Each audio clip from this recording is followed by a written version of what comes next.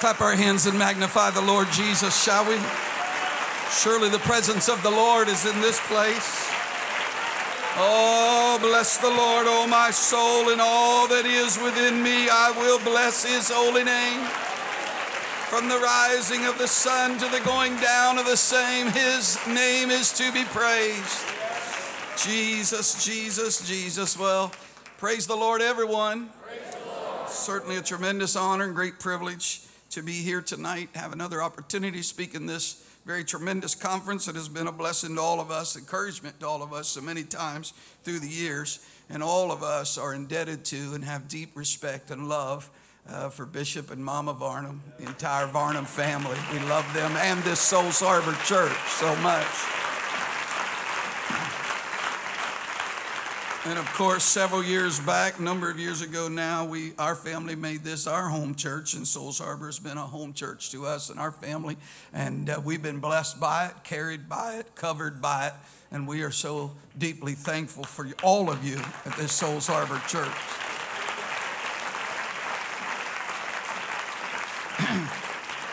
Give honor to our district superintendent tonight, Brother Boyd. God bless you, Elder. We love you.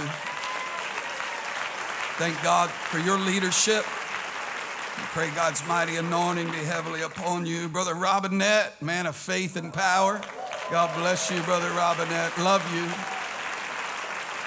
Thank God for so many souls that have received the baptism of the Holy Ghost as you have operated in faith, and the gift of faith around the world. May the Lord keep giving you strength.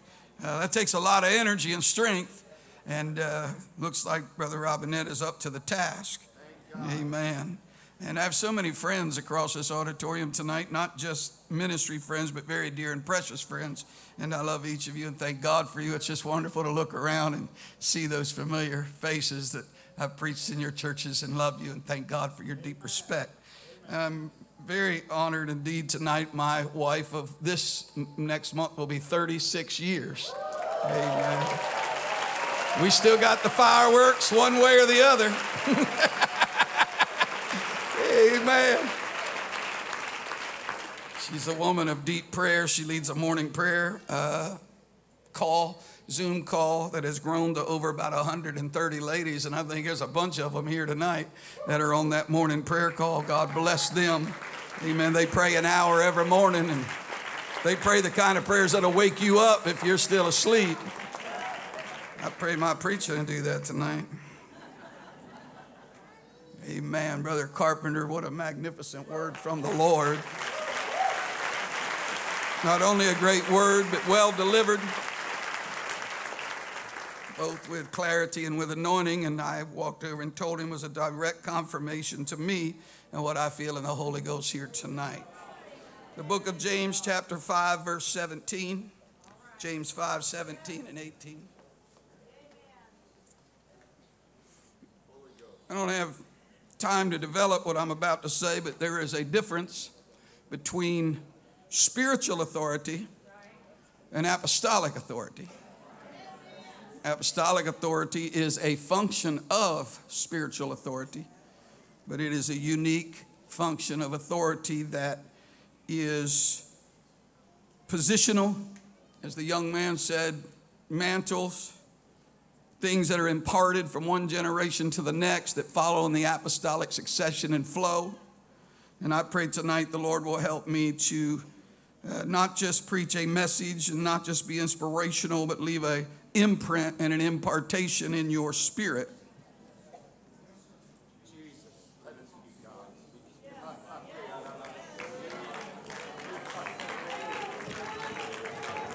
There's a deep witness of the Holy Ghost here. I like it. I like it. James 5:17. Elias was a man subject to like passions as we are. And he prayed earnestly that it might not rain, and it rained not on the earth by the space of 3 years and 6 months. And he prayed again, and the heaven gave rain, and the earth brought forth her fruit. This man that we esteem so highly, we look to as a prophet of the Most High God, this man who rises to the top of spiritual heights and hero that we look to as an example and understanding, was a man who was subject to, vulnerable to, like passions. Somehow he was able to overcome it. I want to speak to us for a few minutes here tonight on the battle that we are fighting right now as I observe the landscape and look at the battle that we are engaging. There is an invasion of the insignificant. And if we can win this battle, we are going to do exploits for the Lord Jesus Christ. I want to preach to you about the invasion of the insignificant. Give the Lord another great hand praise. Let's magnify the Lord.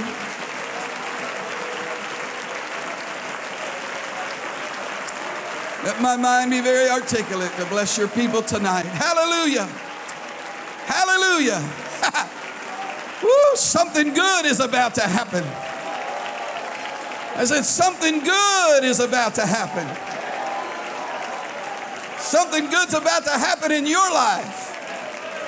Praise God. You may be seated in the presence of the Lord. Are you ready? Are you sure you're ready? I'm not going to lead in, I'm going to jump in. You will either play passionately or you will pray passionately. But life has taught me this, Bishop. Chances are you will neither have the time nor the energy for both.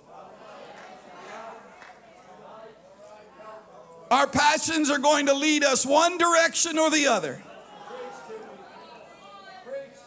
So there's some wisdom for those would-be warriors for Christ tonight from 2 Timothy chapter 2, verse 4.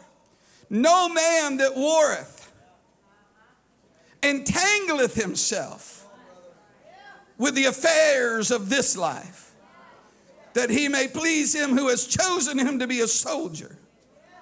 And if a man also strive for the masteries, he is not crowned except he strive lawfully. You can't just do this thing any old way. You were right. We can't just do it half-hearted. We can't just be an also-ran. We're either in this thing with everything we have or we're really not in it at all. Pentecost is an all-in proposition.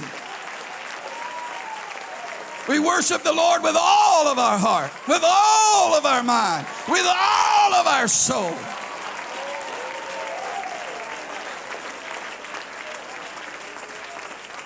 We have to strive lawfully. There's a method to which you go about gaining the crown. If you're ever going to be a leader, if you're ever going to have anointing, if you're ever going to have gifts that flow and bless the body of Christ, if you're ever going to be a soul winner and lead people out of darkness into the light, somewhere you are going to get a hold of your passions and they're going to be directed to the Lord.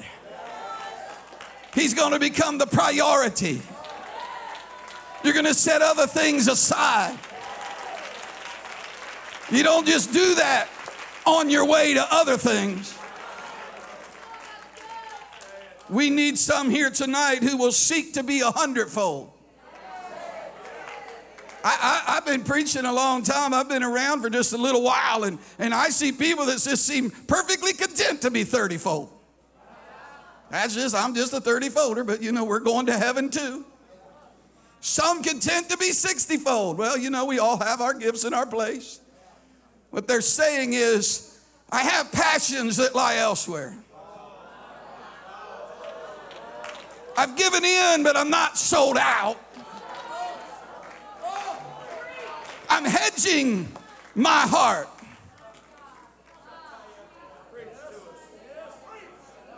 I feel God's calling some people in this conference tonight, especially. A lot of my comments will be directed to the younger generation, but really this is just for all of us tonight to renegotiate where we are. But we need some people who are not satisfied with an associate's degree in Christianity. Happy to be associated. Satisfied with membership. Just glad to be a part. That might be all right, but that's not going to ever turn you into a leader. That's never going to cause you to have the gifts of the Spirit flowing and operating in your life. We need some folks who will pursue the master's degree. I'm striving for the master's tonight. I'm not striving to be an associate. I'm striving for the mastery. Both of my sons, I think they're watching tonight, Zachary and Jeremiah, they're both in ministry. They've been here. They've heard me say this 1,000 times, and people have been around me much know it. If you're going to be a bear, be a grizzly. In other words, if you're going to do the thing, do it. Do it with all your heart. Do it with everything you have. Make up your mind which side you're on. Get in this thing and don't turn back. Make up your mind tonight. Quit being wishy-washy. I'm not in the valley of decision tonight. The old account was settled and settled long ago. I'm already all in. I said, I'm already all in. Pandemic, no pandemic. Persecution, no persecution. Whoever's in the White House, whatever they do with the Supreme Court, whatever the legislature does, however high gas prices go, I'm already in. This is not just what I do, this is who I am. This is not an activity. I was born into this thing. Holy Ghost and fire running through my veins.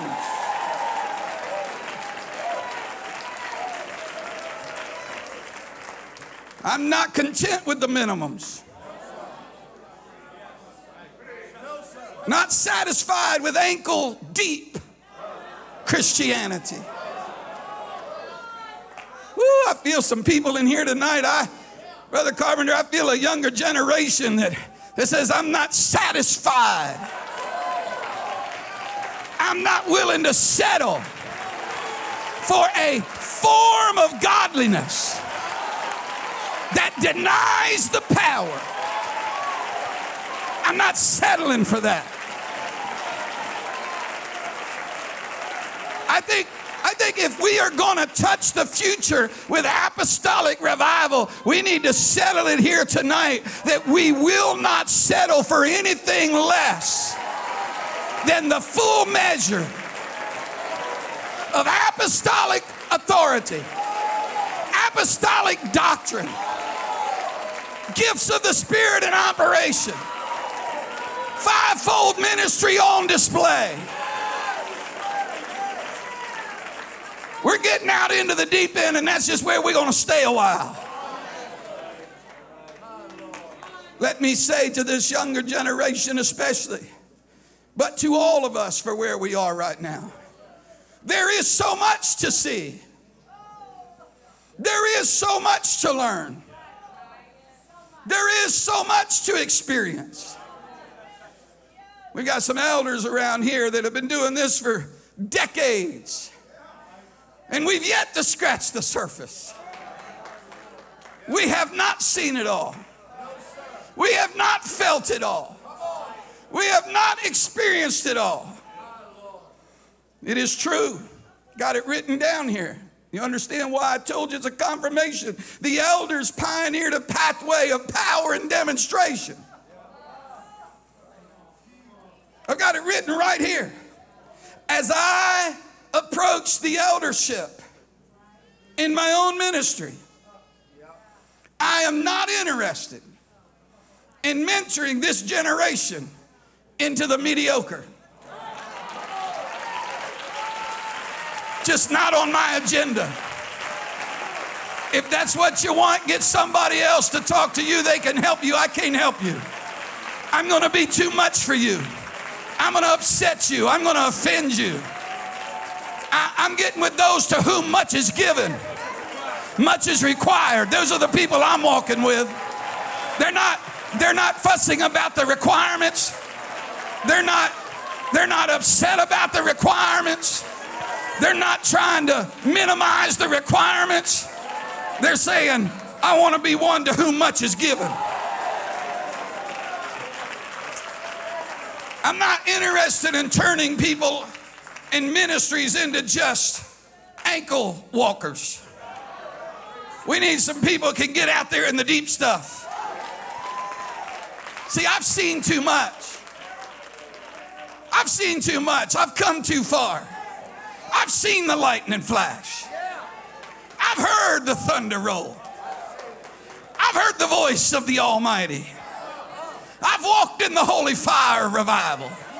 I can't be satisfied with a couple of songs and a sermonette to Christianettes and pat each other on the back and let's just go get something to eat. No.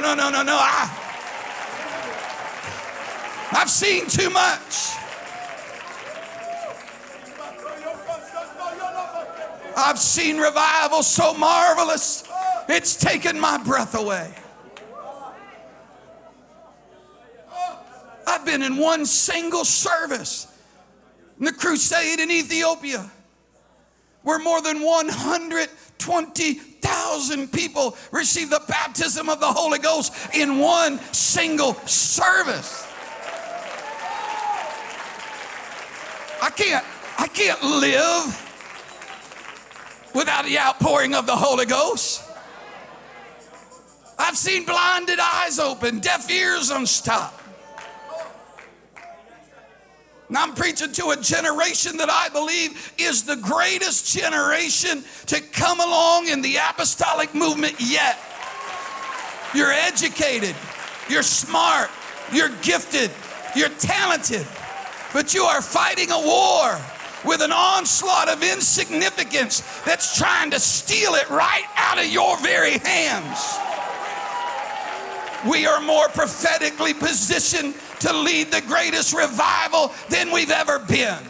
We're singing better. We're preaching better. We understand church growth. We've got formulas. We understand how to do some things. But if we're not careful, it's going to run through our fingers like water while we play Trivial Pursuit with life. We're living in a generation where the former rain and the latter rain are merging together at the same time. We're going to see all the miracles and signs and wonders and outpouring of the Holy Ghost all happen at the same time. Let me speak to you with apostolic authority and understanding tonight. You need to know that there is so much more happening in the spirit world than we are experiencing. There's more taking place than we are aware of. Gifts of the Spirit, visions, dreams, revelations from God, angelic visitations, spiritual breakthroughs, manifestations of God's power, anointing, and favor await all of us. If you've had your ear tuned to the voice of the Lord, if you've been paying attention, you will know these things. But I want to point out to you tonight that apostolic authority is increasing among us and is becoming laser focused. Let me tell you something else that's happening. Sowing and reaping seem to be accelerated. What I mean by that, seem like we're reaping a whole lot closer to the sowing than we were before. I sowed some things years ago that it took years for them to come to pass. Sowing and reaping. And I'm talking in the financial realm, the material realm, and all that. But here just a little while back, my wife and I sowed an offering one night, and the very next afternoon had 10 times more given to us. I was like, that was quick. We like to preach about Isaac over there in Genesis chapter 12. There was a famine in the land besides the other famine. That means there's a famine on top of a famine, a double portion famine. And the Bible said, and Isaac sowed in that land. And that's a great message to the church about sowing and being faithful even in the midst of whatever context we're in. But if you keep reading, he just didn't sow in that land. The Bible said, and he reaped the same year. So he didn't just sow in famine, he reaped in famine. I'm not telling you sow now. When things get better, God will give it back. I'm telling you, you better sow while the ground is dry and the skies are clear, because it might be the only place of harvest. Woo, it's happening fast.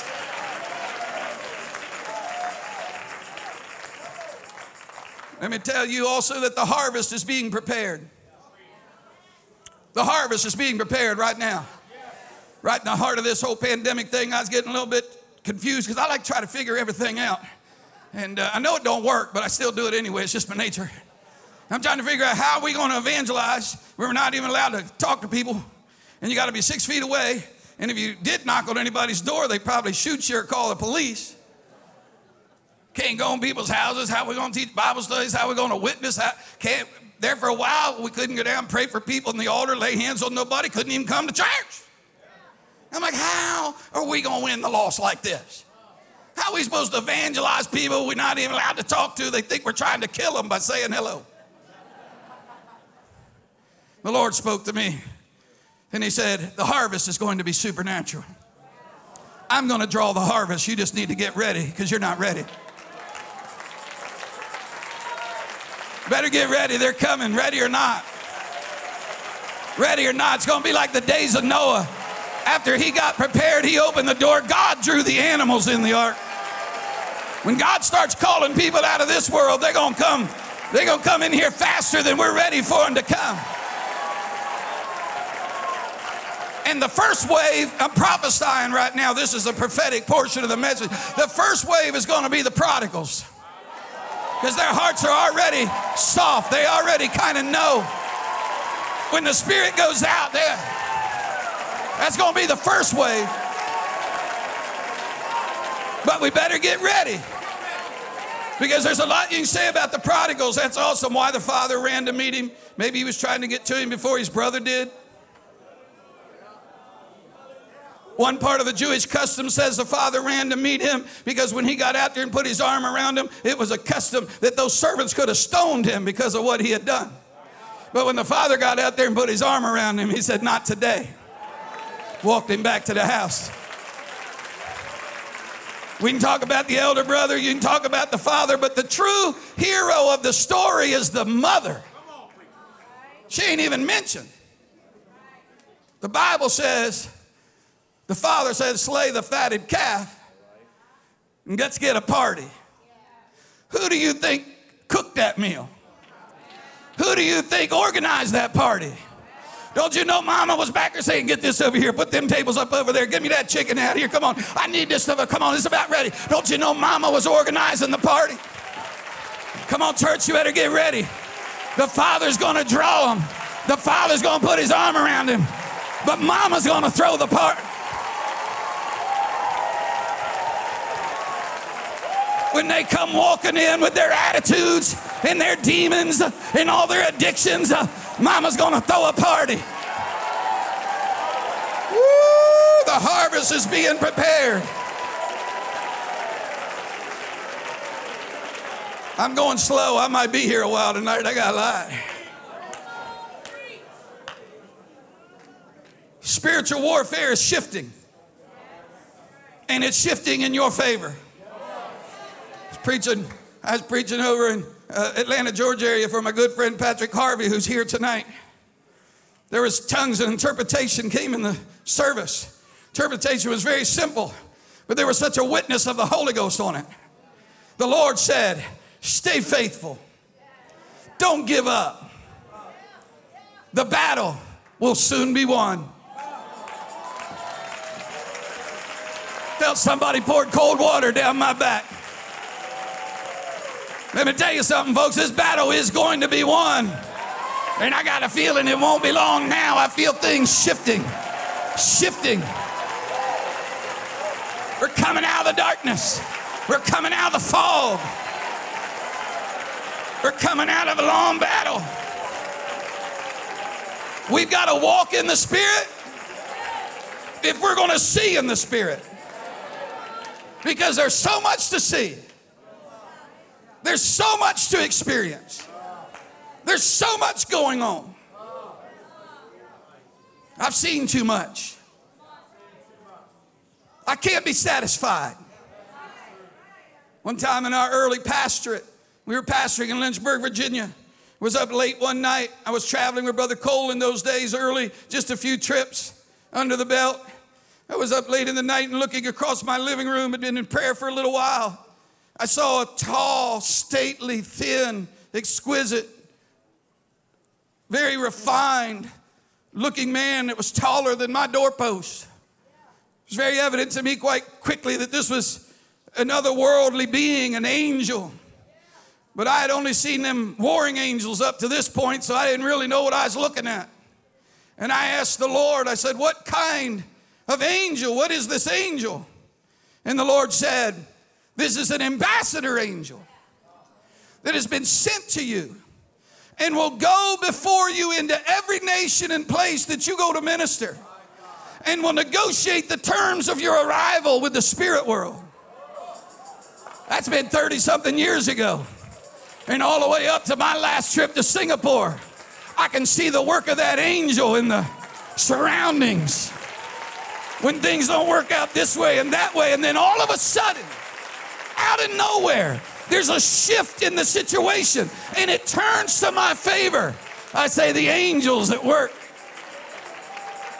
pushing the boundaries back. I was getting ready to go to the nation of Ethiopia. We were living in the basement of the church we were pastoring at the time. My wife in those days was a little nervous. As a matter of fact, she had a spirit of fear in those days. She doesn't have it anymore, but she did then. And I was going to be leaving, going to Ethiopia, and she was going to be there. And the night before, we lived in the basement of that church. She got up, go to the bathroom in the middle of the night. When she came back into the bedroom, she said there was a angel with his fingers together like this, just looking right down into my face. And for her to not jump through the wall was quite a miracle all by itself. She said the Lord made her to understand that this angel was watching over and everything was going to be all right. I said, what'd you do? She said, well, I just got in bed and went to sleep. When you've gone to sleep with angels standing by the bed, you can't be satisfied.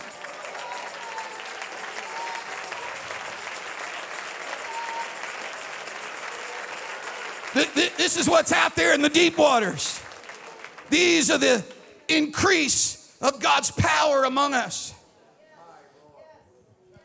I was headed overseas. I was going to be going to Australia and to Singapore on the same trip, and I was getting ready to land in Tokyo. Was on the long flight over. My wife and my mother both became burdened under the burden of the Spirit, got to talking and comparing notes, and because they both began to feel, they took it as a signal from the Lord, and they began to pray. The flight was, I don't remember how many hours, 8 or 10 hours, and we had a landing time like you always do, but on the way over, either some headwinds or something, we ended up being 15 minutes behind schedule. And as we were landing, that earthquake hit in Tokyo. The one that then resulted in the tsunami and then the reactors, the nuclear reactors. But we were coming down and the earthquake hit and the captain fired up the jets. You felt the bottom of that thing as he pulled us back up and said, I just got a report as we were landing that there's an earthquake and we can't land right now. He circled a few times and then diverted us over to another airport where I spent 96 of the most crazy hours of my life, but at least I was alive. Now you can believe what you want to, but my boarding pass said I was supposed to already be there. But prayer was made and a little headwind said, I'm going to have to delay this plane a little bit. I've just been living in the deep waters for too long to believe somehow we can now splash around in ankle deep water and convince ourselves that everything's going to be all right. I've told this church about it. One time I was going into the nation of Nigeria, quite a dangerous place to go, and had a friend of mine that went with me, just the two of us, and we were in the baggage compartment area, baggage claim, waiting on our luggage, and everybody that was going out through the door, the guards were shaking them down and yelling and arguing and sending them off to rooms, and A lot of it's about trying to shake you down for money and all this kind of stuff. And we were the only two white people in the entire place. Looked like Casper. No way we weren't going to be noticed. My friend said, what are we going to do? I said, that's the only way out. I said, there's nothing we can do. Our luggage came. He looked at me. I looked at him. I said, here we go. We walked over to that doorway. It was quite wide, maybe 16, 18, 20 feet or something. There stood the two guards. We walked over there and stood with our luggage ready for it to begin. And they just kept looking around like they were waiting on someone to come up. And so we stood there a minute looking around. I'm trying to catch eye contact, and they look like they're waiting on somebody to come up. I said, they can't see us. Let's go. We walked right between them. Felt like somebody poured water down my back. I felt the hairs stand up. I said, we're invisible. Some of y'all been living in the shadows for so long, you think I'm out there in cotton candy land here tonight. But this is not a cotton candy service. This is for some people that are saying, I want hundredfold. I want the deep things of God. I feel deep calling unto deep tonight. I want those things that are going to cost a little something. I want those things that require a little extra time in the prayer room. I want those things that require a little extra sacrifice. I'm not looking for the easy way. I'm looking for the anointed way. I don't want easy ministry. I want anointed ministry. The anointing you feel in this house doesn't come cheap. Tears are going to flow. Hearts are going to break. But the anointing will open up like a balm of Gilead. I visited Singapore, and my friend, a couple years back, they were in a 60-something day drought. It hadn't rained. It was like the longest time it had been without rain, and I think close to 100 years or something like that. It was a very, very, very long time. And we kept talking about it, and everywhere we'd go around that beautiful city, it's like a giant garden, but all the water fountains were turned off. None of the things were flowing. And I just kept noticing it and noticing it and noticing it. And I don't know what made me think this, but I need to do something about that. I mean, that's a strange thing to think, but I need to do something about this. It just started bothering me. So I was sitting at lunch with Pastor, and we were talking about it. My son Zachary was sitting right beside me. And I looked at him and I said, Pastor, before I leave, it's going to rain. Well, that was Friday, and the word got out. It didn't rain Friday. And it didn't rain Saturday. And I was leaving Sunday night on the red eye. Last train out of Dodge. Sunday morning, late afternoon, I'm preaching on the third floor of an office complex at the time, big old giant curtains over the windows. I was so anxious for rain. You know, sometimes you prophesy this stuff and then you got great faith, and then the closer you get to it not happening, you get nervous. And I will be honest with you, I was very apostolic and very bold when I was just like full of the Holy Ghost when I said, Pastor, it's going to rain before I leave this country. But come Sunday afternoon, I was starting to waver a little, Brother Robin. I'm just being honest. We had to ride in a taxi on the way to church, and all of a sudden I saw a bunch of drops on the windshield. I said, oh, there it is. It was the car in front of us. They were cleaning their windshields in it. I was reaching. My son, Zach, you know Zach, he's educated, he's academic. He said, no, Dad, that car. I said, just have a little faith, will you, son? I'm on the ropes here. I'm trying to live in the deep stuff. Hey, you're not in till you're in over your head. If you ain't never got in over your head, you ain't out there in waters to swim in. You still got your feet planted. You're still in control. You got to get out there where you can't fix it, you can't help it, you can't solve it. You got to get in over your head. That's where the real anointing is. That's over my head. I just be honest. I didn't have control of nothing. I'm just praying now for deliverance. While I was preaching, I heard something like a thunder. I didn't know what it was. Thought something fell somewhere. Somebody jumped up, pulled them big old windows back. The heavens had opened up. It was raining like a thunderstorm.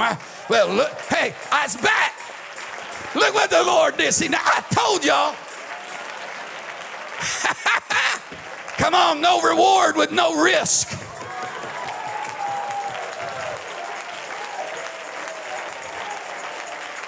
this is the stuff I've been living in my whole life. That's the deep stuff. And you want me to, somebody come on and said, Brother Kleindienst, would you pray over me? I want your mantle. Well, number one, I'm not done with it yet.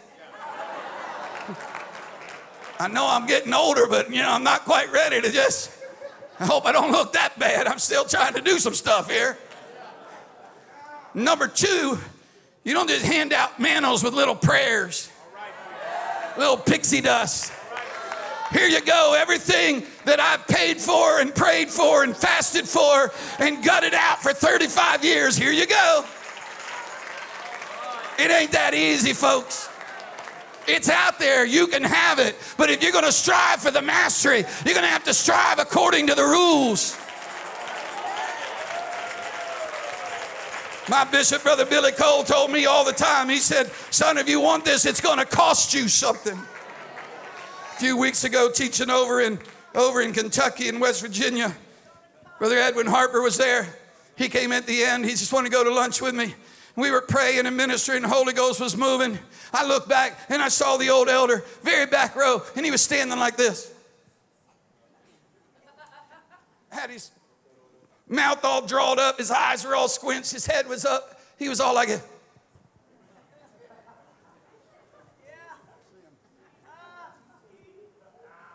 Had his eyes closed tight, just looking all over the place.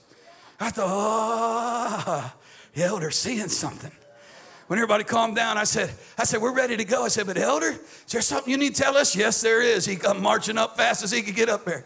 He said, while you were praying, he said, I saw in the spirit, I saw this whole building start filling up. It started filling up with angels all over the house, all down the side walls, all over the balcony. And he said, no sooner did they almost get in place, in come the harvest. People from all over this community started filling in. Said, Brother Kleindienst, standing right up there behind you, I saw 4 angels standing single file. One of them looked more like a man than the others. He was clapping his hands and worshiping God as the harvest filled the building. I'm telling you, the angels are on board. The angelic is already gathering. We better get ready. You better get ready. Come on, it's time to shake yourself. We're already further down the road than what you realize. You've been on pause, but everything else hasn't paused. We got some ground to make up.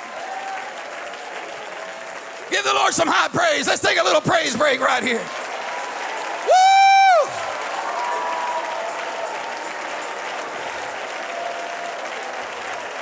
God, let this service be an impartation of the miraculous.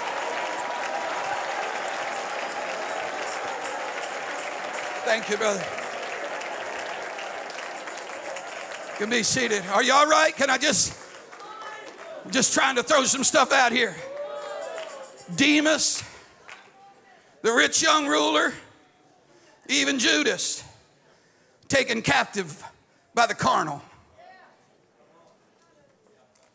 This generation that I'm preaching to tonight is being wooed by worldliness. If you want what the elders have, you got to do what the elders did. Abraham went looking for a city whose builder and maker was God. I'm sure he was doing all right where he was, but he said there's something more out there. I don't want the one I build. I want the one God builds. Moses rejected the riches of Egypt, esteeming the reproach of Christ greater riches. What's going to happen when a generation rises up that says, I'd rather be anointed than rich? I think God's calling some people that want miracles more than they want money. They want anointing more than they want affluence. They want power more than they want prosperity. Daniel refused the king's meat. And because he wouldn't eat their meat, the lions couldn't eat him.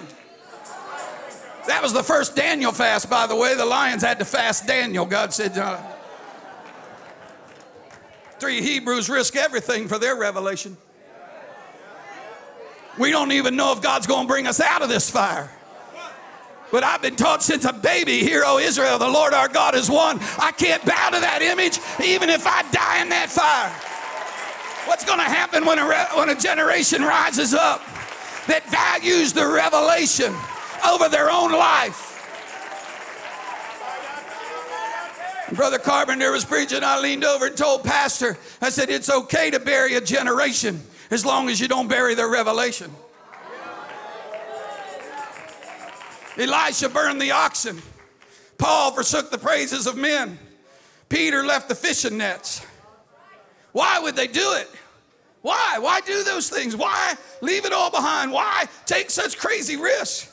I'll tell you why. 1 Corinthians 2:9, Paul said, but it's written, eye hath not seen, ear hath not heard, neither has it even entered into the heart of man, the things God has prepared for them that love him.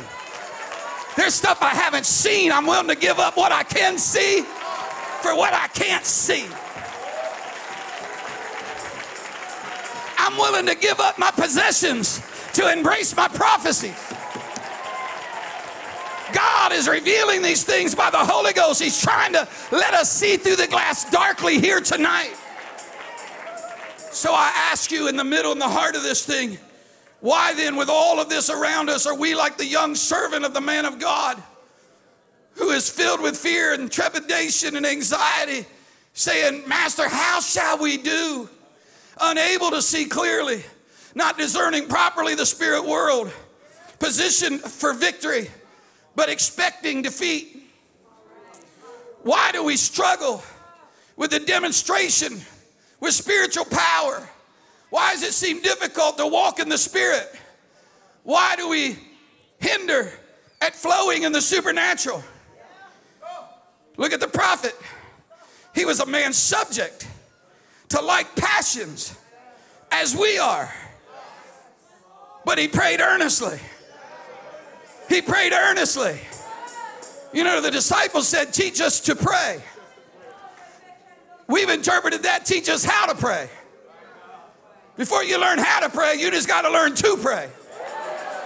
What we need right now is we need God to teach the church to pray. You'll learn how once you get started. We got books on how to pray. We need the Spirit to teach us to pray.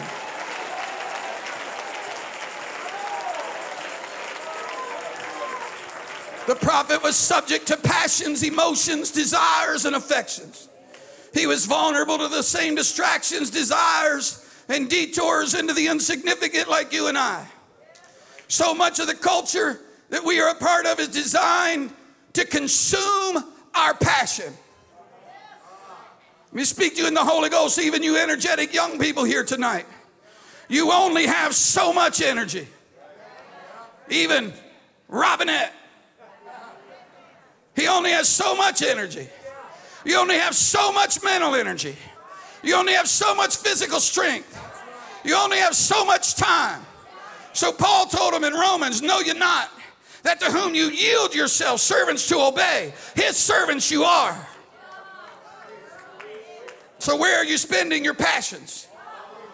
What passions have you become subject to? Are you focused on revival?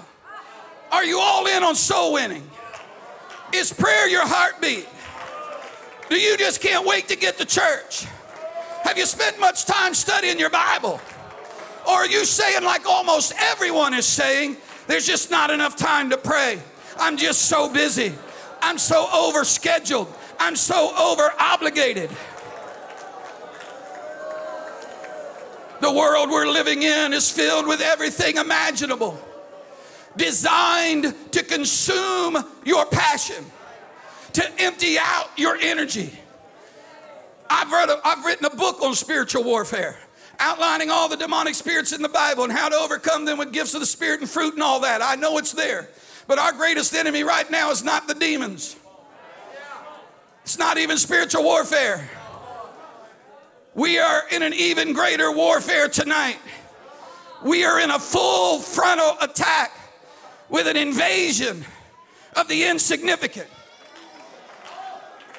We're being invaded by social media.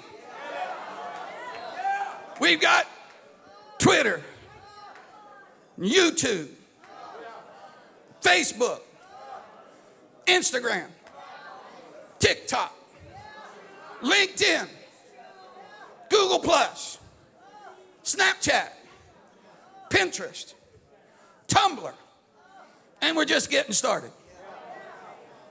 We communicate through FaceTime, Skype, WhatsApp, and Zoom.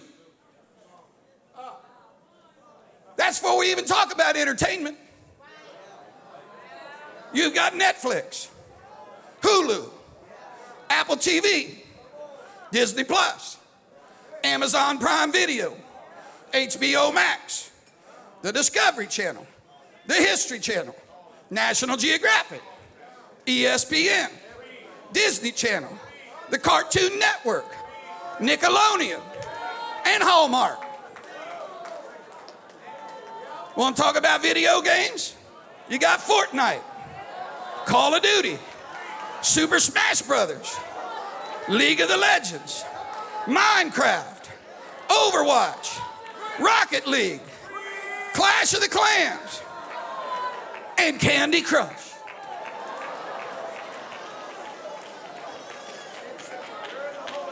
We've got computers, tablets, and smartphones. Want to go old school? We still play Monopoly, Scrabble, Dominoes, Life, some unknown game that's going to be up there next. We get a little crazy playing some catchphrase. There's even a game called The Pandemic.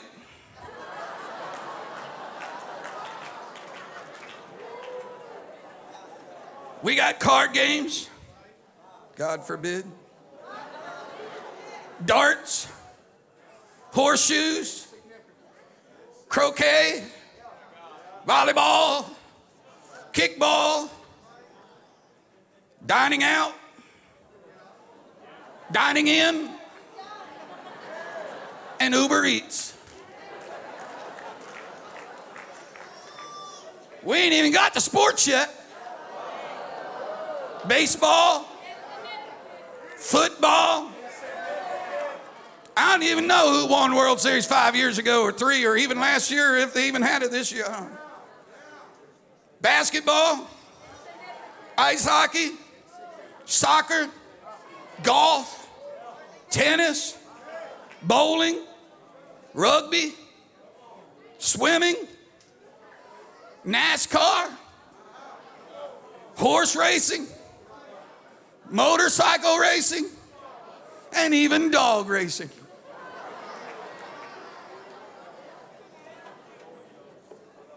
Now I'm going to get really up in some of y'all's world right now. We've been invaded by the 24-hour news channel.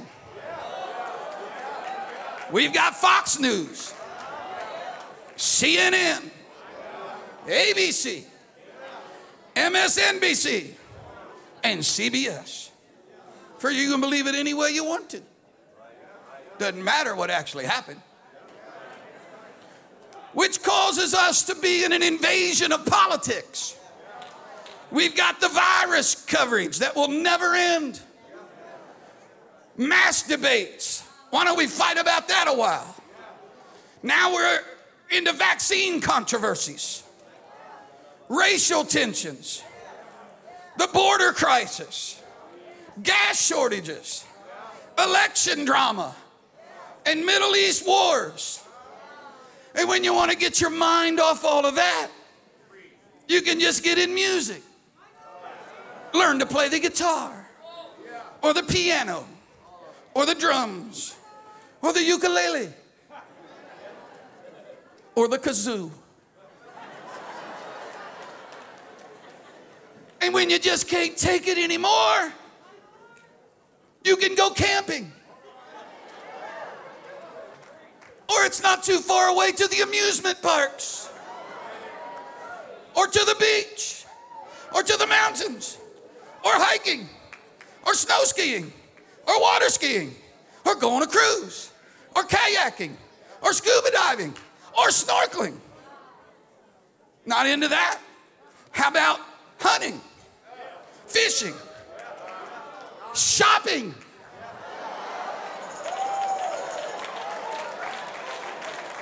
scrapbooking, comic books, coin collecting, stamp collecting, ceramics, cooking, and of course, needlepoint.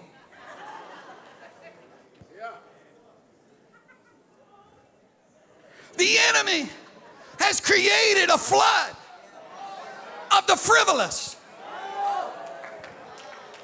Not that these things are dark or sinful. They simply are time consuming.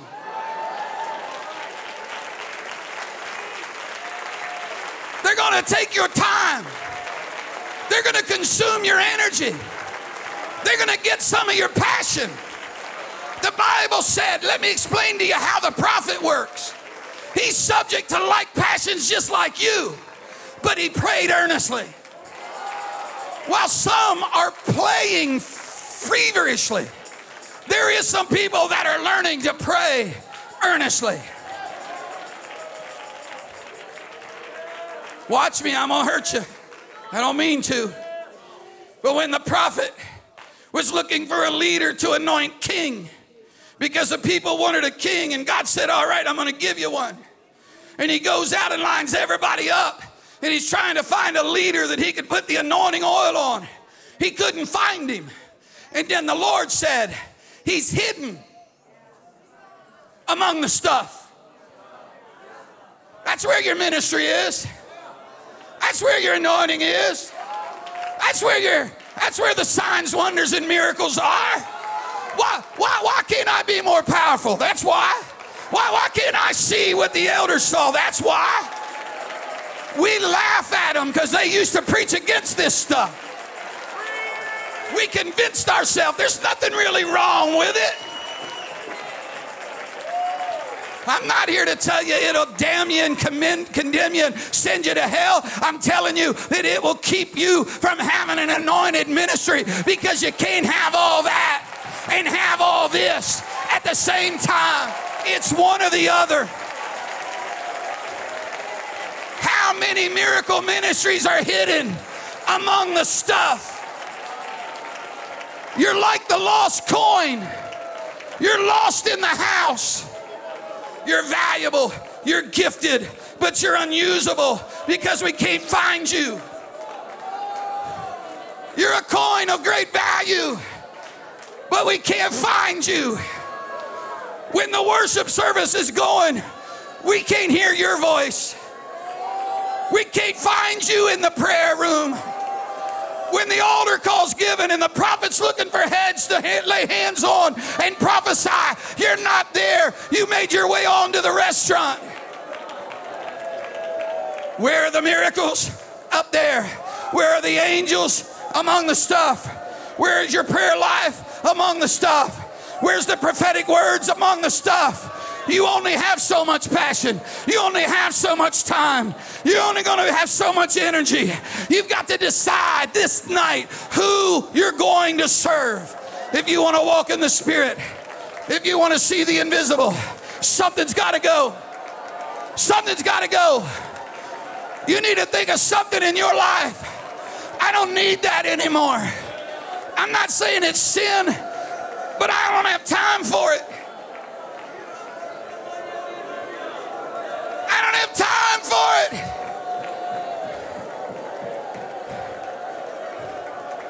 You got to lay something on the altar here tonight. Is there anything you could get free from? We're a generation that's going to have to redeem the time. We got to buy it back. We got to redeem the time. The days are evil. Come on. This is a service for the redeemed. I got my time back. I snatched my energy back. I was spending it on so much things that are never going to matter at the end of the day. Woo! I'm far from done preaching, but you're welcome to pray. I think you got the point.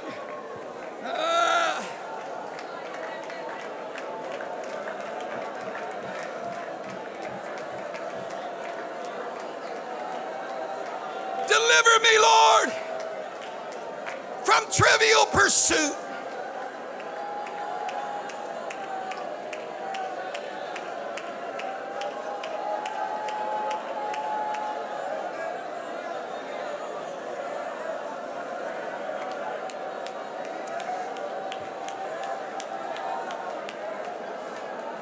Come on.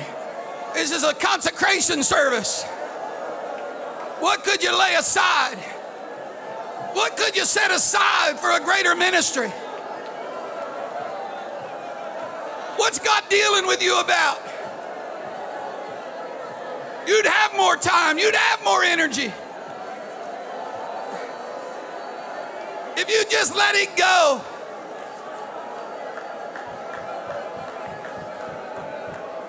$10-cent pleasures are holding up $1 million miracles.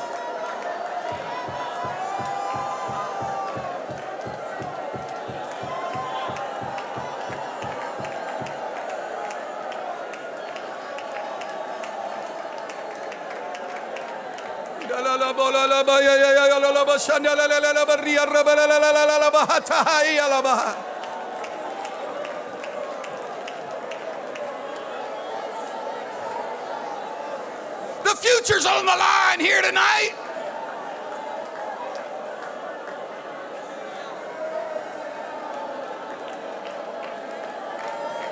Woo! God, deliver us. Deliver each of us from something. Some will abandon all, but everyone could abandon something. Just something. Could you just lay one thing down, just something?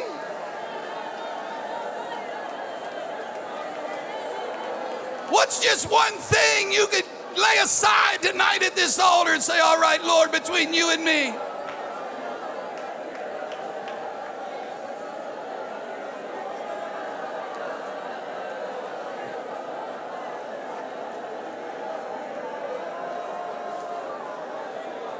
Water walkers may have to lay it all down.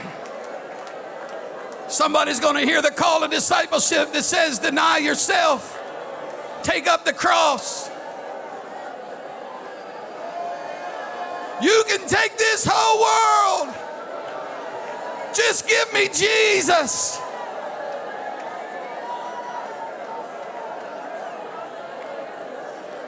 Oh God, birth it in our hearts tonight. Take this whole world, but give me Jesus.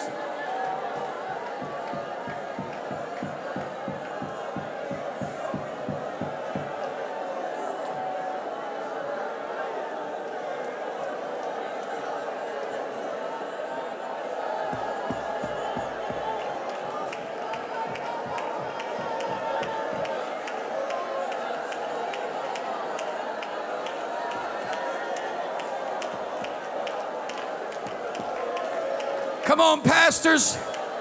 Come on, pastors. Let the prophet speak into your life tonight and tell you, I know you've labored hard. I know you've labored long. I know you've already given much. But could you dig just a little deeper and find just one more thing you could lay aside for that next level, for that next dimension, for that next season? The battle will soon be won. Your dream's about to be fulfilled. Your vision is about to come to pass.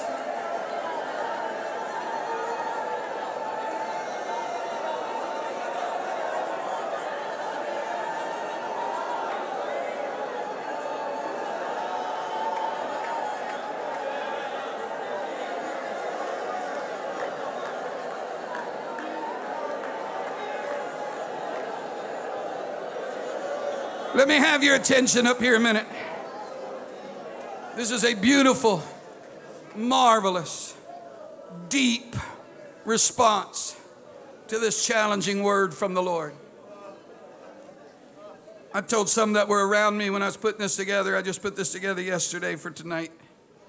I said, dear God, I got myself so convicted. I ain't just preaching and prophesying to you, I promise you. I'm prophesying to myself tonight. But I want to dig this just a little bit deeper to help you know how to pray. Because some of you I know have already made great sacrifices. 2 Thessalonians 3:13, if you can throw that on the screen, 2 Thessalonians 3:13. It's just one little verse of scripture. It's just a command. And I've looked at it for a long time, but the Lord's been showing me little extra layers of some of these verses. This is a direct command. Brethren, be not weary in well-doing. We have told ourselves that means we need to be careful not to wear ourselves out doing the work of the Lord. But I wonder if it means don't come weary into your ministry. I suggest we've become weary with worldliness. The elders preached against worldliness because it was sinful and ungodly. We need to start preaching about worldliness again because it is stealing our visions and dreams. We're weary with worldliness. We've become overtaxed by the temporal. I love you, but we're played out with pleasure seeking. We're exhausted by the immaterial. No wonder we come to church tired. Put all my pictures back up there. No wonder we come exhausted. No wonder we're singing when the saints come dragging in. All of our passion, all of our time and energy and money. By the time we get here, we got nothing left.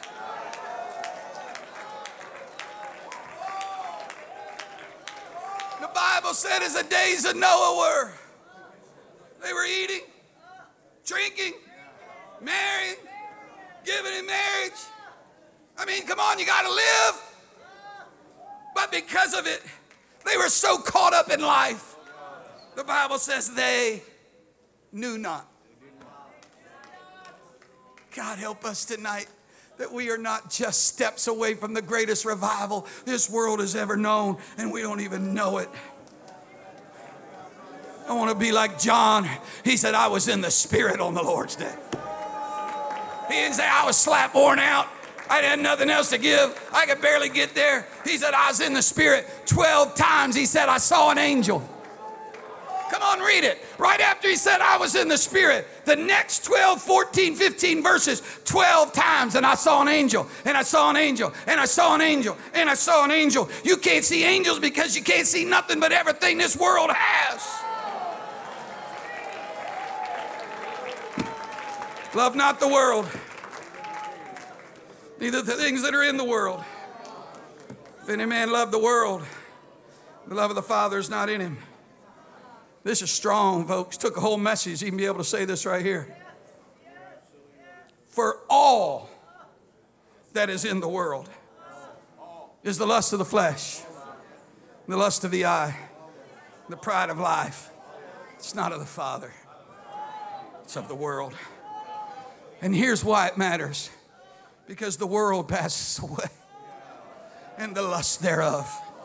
But he that doeth the will of God abideth forever.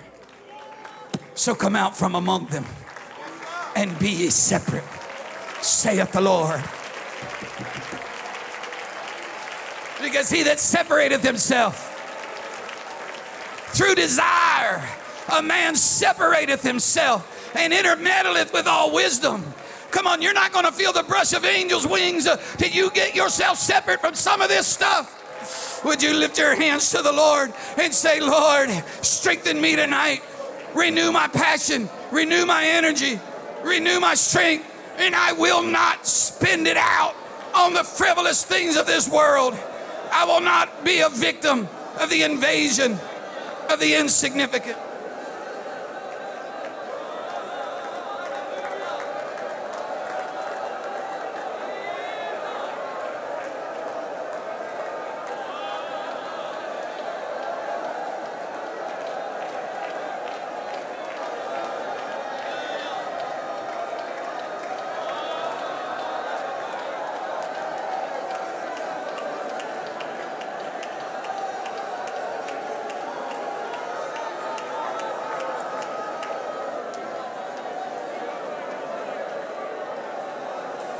Come on, intercessors, it's time to intercede.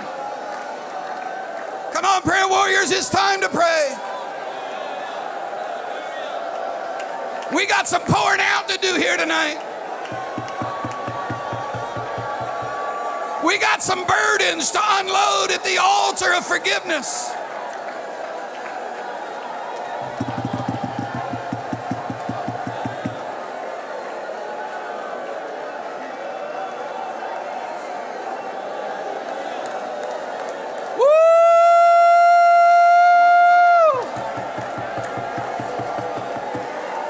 God bless my friend, Brother Dagan, here tonight. Bless my friend, Brother Kyle, tonight, Lord. The next dimension, the next season, the next revival, the next anointing.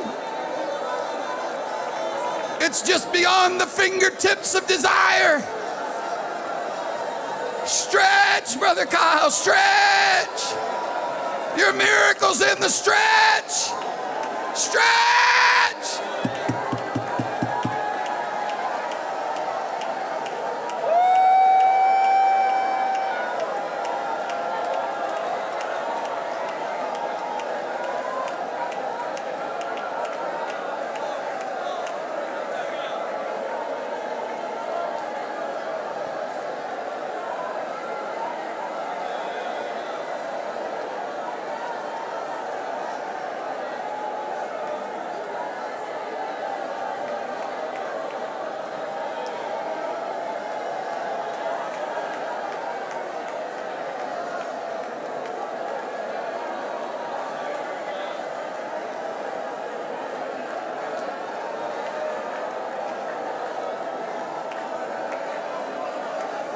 God, let the mighty anointing fall on Brother Eason tonight. A new and fresh anointing, a fresh passion, a fresh energy's coming to you, brother. You've spent so much, you've given so much, but I prophesy the Lord is replenishing you right now. He's restoring you right now. I don't feel that's just for him. I felt that go out across this auditorium. I release a renewing in the Holy Ghost right now.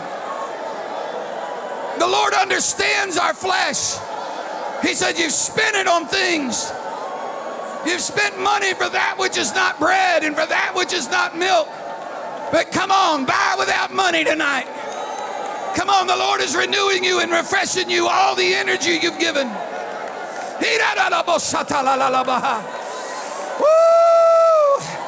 I feel an anointing.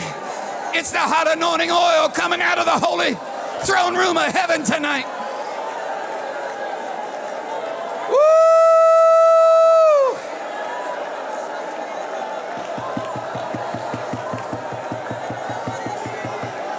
Come on, use your voice. Some are praying with all their heart. Some of you shout more at a baseball game than you're praying right now. You scream at the TV on NFL football more than you praying right now.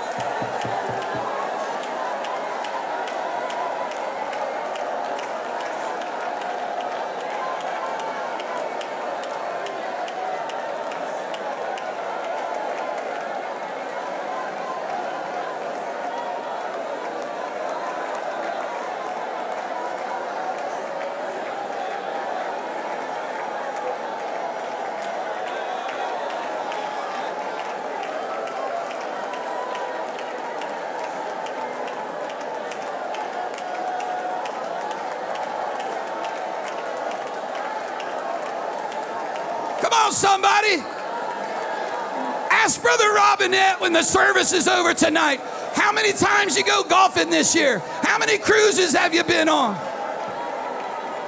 How many times have you gone camping? You'll start to understand why he's having such great revival. He's all in.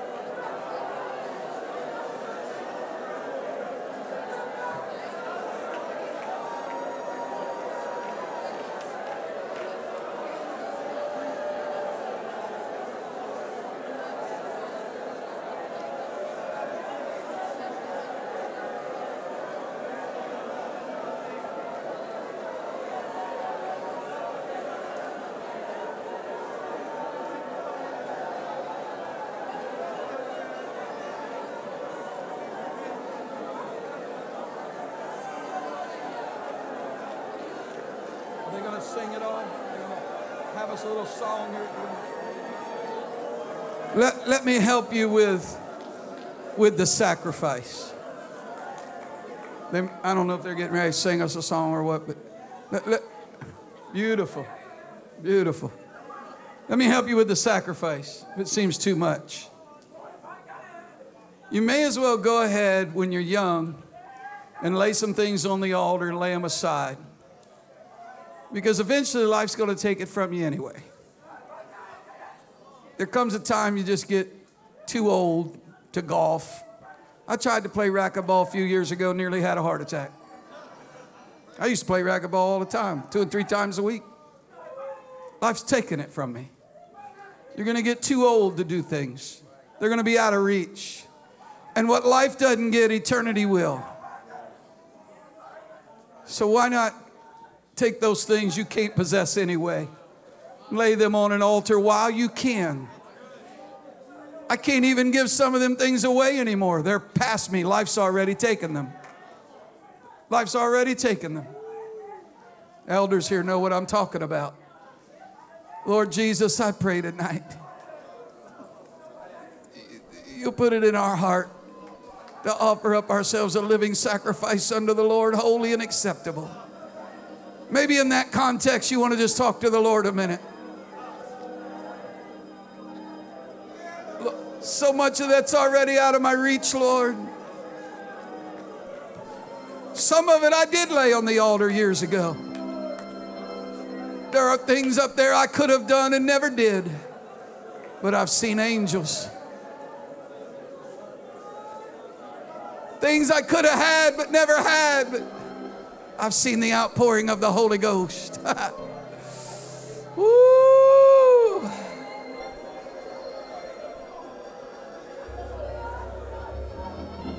I release a season of angelic visitations upon this body tonight.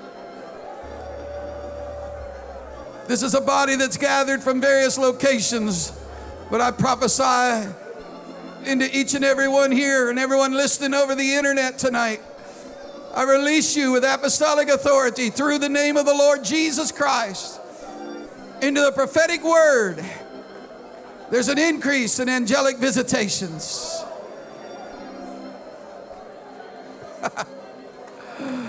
Woo! If you'll come out from among this world, you'll feel the brush of angels' wings.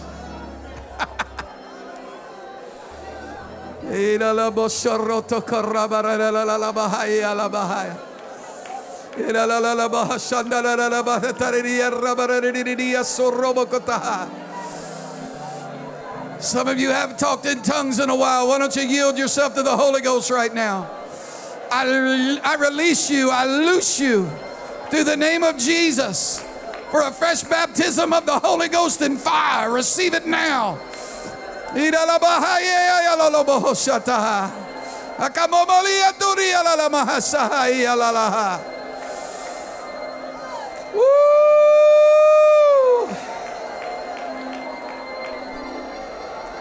Life didn't take your prayer ministry, you laid it aside. Pick it up.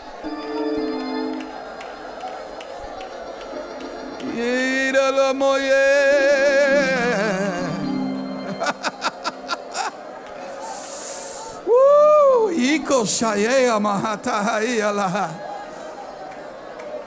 I feel the gathering of the angelic hosts in this building here tonight. Watching out there on that internet, some of you in living rooms and kitchens and cars and automobiles and hospital rooms, I release the angels of the Lord to come and visit you right now in the name of Jesus. Messenger angels, warring angels, ambassador angels, healing angels. The reinforcements are on the way, church.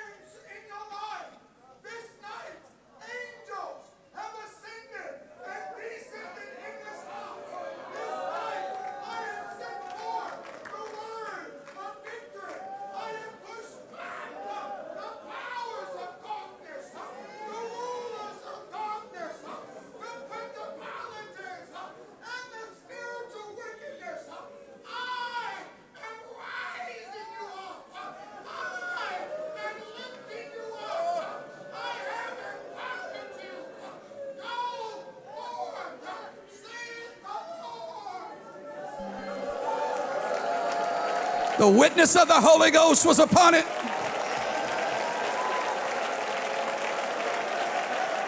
Ah!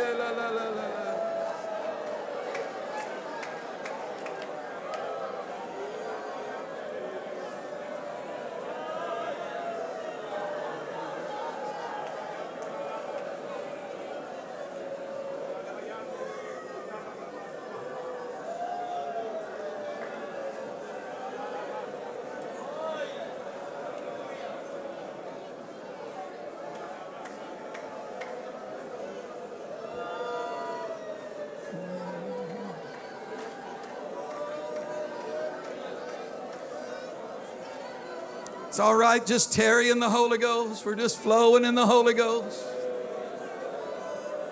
Soaking in the word of the Lord, letting it sink deep into our spirit.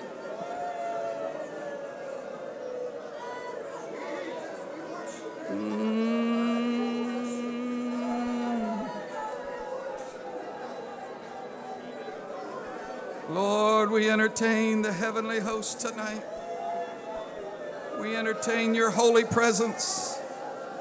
Your holy presence.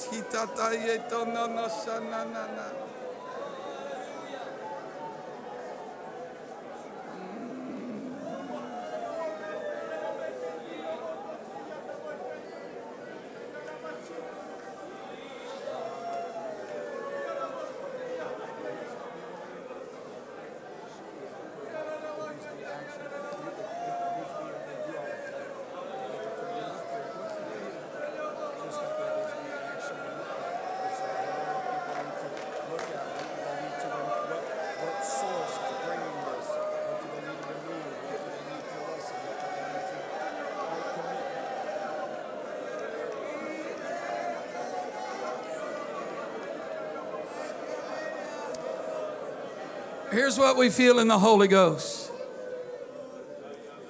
First thing is, I want to point something out. This has been happening, and I've been observing it, and so it's a point of instruction for the body of Christ. You notice when the tongues came forth and the interpretation, there was an immediate witness of the Holy Ghost. We all just knew it was of God. You felt the witness. The way we're going to know as we move forward, because there's been a lot of charlatans and misuse of the gifts and misoperation, and now we're all apprehensive and we don't know what to do and scared we're going to get out of order and blah, blah, blah, blah, blah. The way you're going to know is when there's witness. When the witness of the Holy Ghost is there, what else is there need to be said? I didn't have to tell you to pray when that got done. You start praying all by yourself because you witnessed, the Lord witnessed to your spirit that he was speaking to us. So the witness of the Holy Ghost is what's going to help us know. Now, if there's no witness of the Holy Ghost and it's not damaging or hurtful or dividing or harmful, we can tolerate it. Okay, let's give the Lord a hand clap and sing a song. No harm, no foul. We can tolerate some stuff while we learn, while we figure out what we're doing, while we get a little deeper. Okay, if it's harmful, that's why we have pastors and bishops and folks that can bring correction and fix it and make it right, and then we go on past that. But this has been happening in services I've been in lately. The operation of the gifts has come with a witness, and that's going to be our protection. So you don't have to wonder if it's of God or not. If you're wondering about that, I can't help you because it's just so obvious. Now, we feel this in the Holy Ghost, so we're going to pray this prayer. And you can pray it very casually as long as you're very sincere. I mentioned in the office tonight, I remember coming up, we used to have what they call consecration services. And a consecration service would be a message that would humble our hearts before God, warn us of sin and snares of the adversary. And then we would literally pray and lay something on the altar. And I've said it several times through the altar here, but it was in the course of all the commotion. This is much more focused and in unity of mind. But we're going to close our eyes and we're going to pray together. And they can, once we start, you're welcome to play the organ. I love that organ music when I'm praying. And I want you to think of something specific. Not everything in the whole world, but something you could lay down, something you could sacrifice. Even if you make it only a temporary consecration at first. But if you want to feel like you can lay it down forever, that's fine too. But whatever God leads you to do in the next few minutes, something in your life that is consuming your time and your energy and your resources that if you had that time, you could give it to some other activity for the Lord. Would you close your eyes? Lord Jesus, speak to each and every one of us right now what you would require of us. It's an offering tonight, not of money or of material things, but Lord, we put ourselves on the altar. We present ourselves a living sacrifice, holy and acceptable unto the Lord, our reasonable service. Think of something, some activity, some hobby, some situation.